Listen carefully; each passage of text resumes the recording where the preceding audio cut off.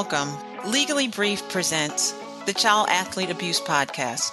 I'm your host, Judy Saunders. I'm a lawyer, mother, and survivor. I work with competitive athletes and their families who are confronting abusive coaches. This podcast is for parents and athletes who are fed up, dealing with fear, and searching for answers.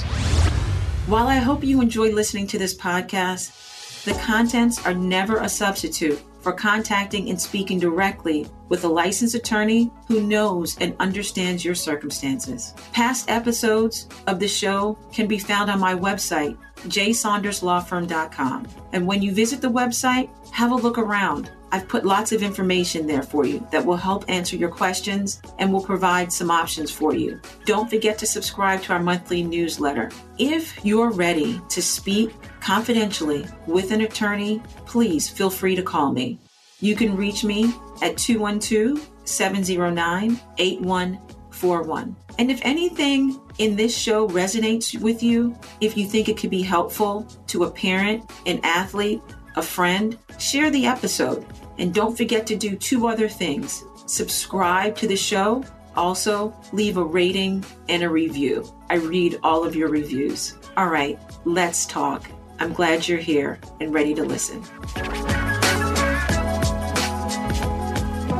What is the role of sporting associations, national governing bodies in abuse, domestic violence, or sexual violence? In 2015, Major League Baseball and the Major League Baseball Players Association came to an agreement regarding domestic violence, sexual assault, and child abuse. In sum and substance, this agreement stated that baseball and its clubs, they wanted to deal with the gravity and the seriousness of these societal issues. The commissioner at the time, Rob Manfield, said in a statement that the efforts of the organization will foster not only an approach of education and prevention, but it was also a united stance against these matters that they found throughout the sports and the community at large. The Players League, their director at the time, Tony Clark, also issued a statement saying that players are husbands, fathers, sons, and boyfriends. And the Players Association wanted to set an example and make it clear that there's no place for domestic violence in their society. Statements went on to say that they wanted to deter future violence and promote victim safety. There were certain policies that the two organizations put together. The policies would cover treatment and intervention. There would be a joint policy board that would consist of 3 experts and representatives from the Players League and the Commissioner's Office. There would also be an investigation process that would look into allegations of domestic violence, sexual abuse, and child abuse that involved members of the baseball community. The commissioner would also invoke and enact discipline in the form of penalties, and there would be an arbitration panel. And then finally, there would be training, education, and resources for players about domestic violence, sexual abuse, and child abuse. This is just one association, Major League Baseball. Football has similar policies, recognitions, and statements, as do Olympic level associations. For example, United States Gymnastics, swimming, hockey, wrestling. All of these organizations that provide membership to professional and elite athletes have come together at some point over the years to address and to kind of put their stake in the ground and show that they are against sexual, domestic, and child abuse. But what role, and what do these sporting associations do to help victims, to address victims? Can they really help? Is this just window dressing? Is it just an idealistic way to hope that they can better a community? The members in these associations are celebrities. Maybe it's the associations using their platform to address these concerns. That's what we're talking about today. What, if anything, sporting associations with members who are elite or amateur professional athletes, what, if anything, can they do to protect survivors, protect victims of abuse?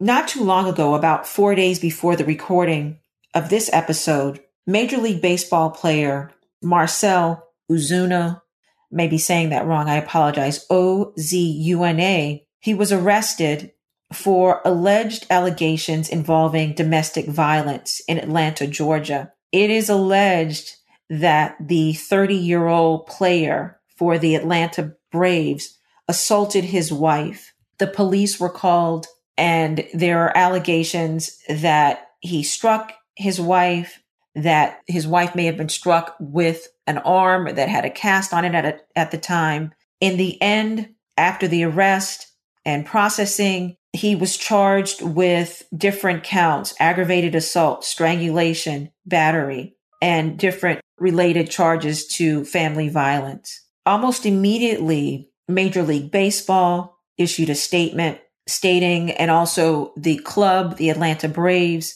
stating that they had learned of the arrest. They would support, this is the Braves, their statement, they would support the Major League Baseball's policy on domestic violence that I just talked to you about, and that it was under investigation, which is fair enough. This came out only recently over the course of this week, the end of May, while this recording, early June 2021.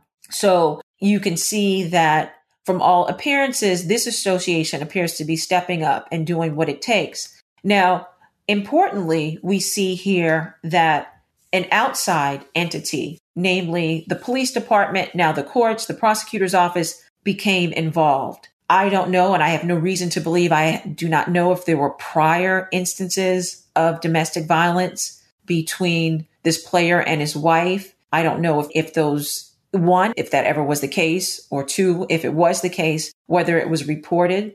But I do note that that is important, that if you are the survivor of any abuse, you have to think about and say the individual, the abuser, maybe they're a member of a sporting association, maybe they're a professional athlete or a coach.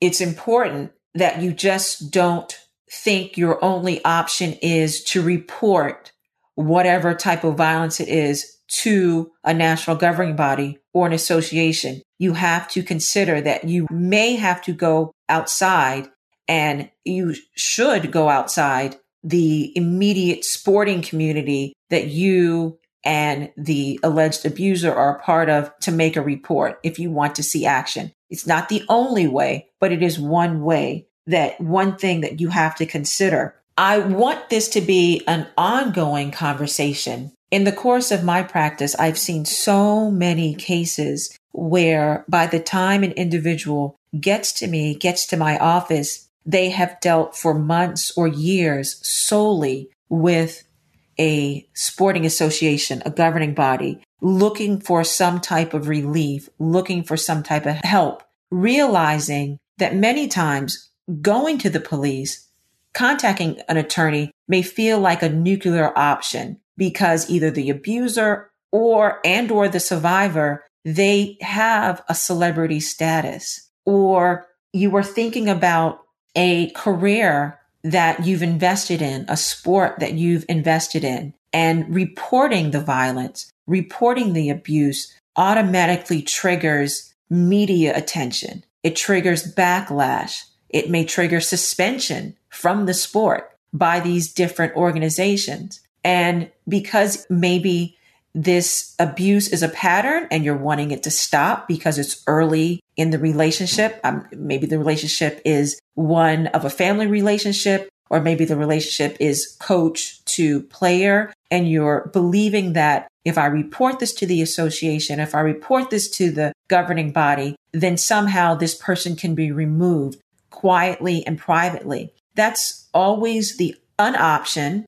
And it is usually the first thing that players or family members, depending on the situation, that's the first relief that they seek. Be mindful that if the abuse continues, then you will have to go outside of the sporting association, the governing bodies, to get a remedy. And that is also an option. because we always say your safety, physical, mental, and also your emotional well-being is number one. It may not feel like it at the time. It may feel like you have to keep quiet because you're trying to reach an end goal or you don't want to ruin careers. But in the long run, although it may not seem like it, I can tell you from the position that I've seen these instances play out, it always comes back to what could I have done maybe at an earlier point in time to stop this abuse, to stop the harm either to myself, if you're a survivor, or a family member, and even to the perpetrator, the harm that they're doing to themselves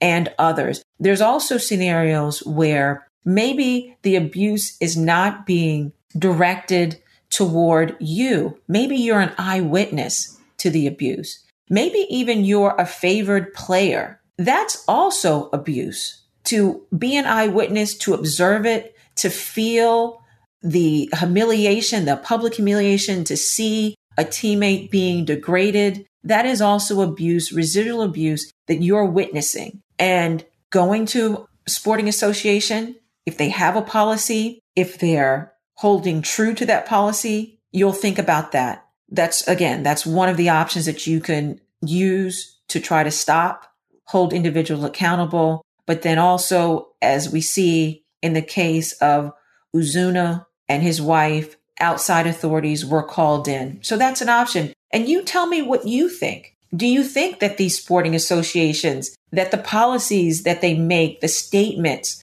against, violence to children, family violence, domestic violence, do you think these are just statements? Do you think they hold true? What has been, experiences that you've seen remaining confidential, remaining anonymous?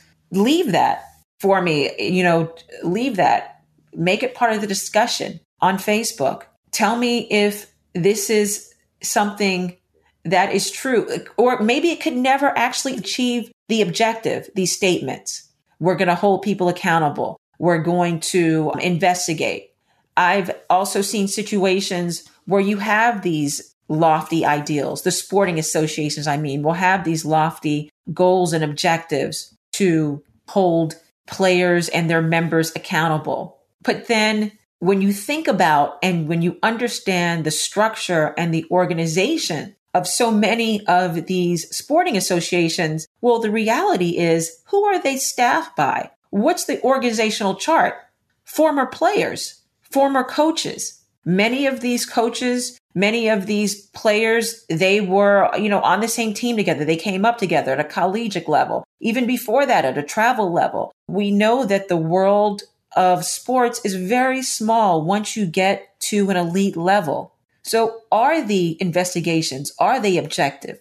The survivor, who is going through and on the receiving end of violence or abuse, emotional abuse or physical abuse, can you trust that your complaint is going to be objectively heard and investigated? There was the case with Canadian soccer when the abuse came out. Was it last year, 2 years? It was an unfolding. It was over a decade, several decades of abuse. Different players summoned the courage to talk about it. They were immediately quieted. There was one player that came out and banded together with 2 or 3 other teammates. They made an attempt only to find out that the individual that they were reporting to had went behind their backs and informed their coach, hey, you have some players that are going rogue here, so to speak, that are complaining against you. Those players received immediate backlash and retaliation and were thrown off the team, or their playing time was so reduced that they voluntarily left.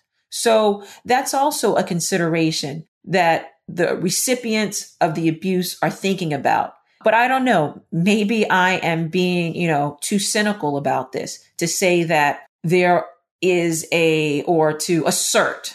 I don't necessarily believe it, but I'm just, for sake of this conversation, I'm asserting that maybe sporting organizations, they're stacked against by their inherent, by the way that they're organized, the way that they're staffed, the structure, they're inherently against individuals that would bring complaints because they themselves may be one-sided because they're former players. But that's just one opinion and some of the things that I've seen happen. I encourage you to leave a comment. Tell me what you think. Join the conversation. As always, it is such a joy. It is an honor and a pleasure to take a moment and spend time with you. Don't forget, leave a comment. Please download the show, rate and review it. It helps other people find us, and take care of yourself. Talk to you soon.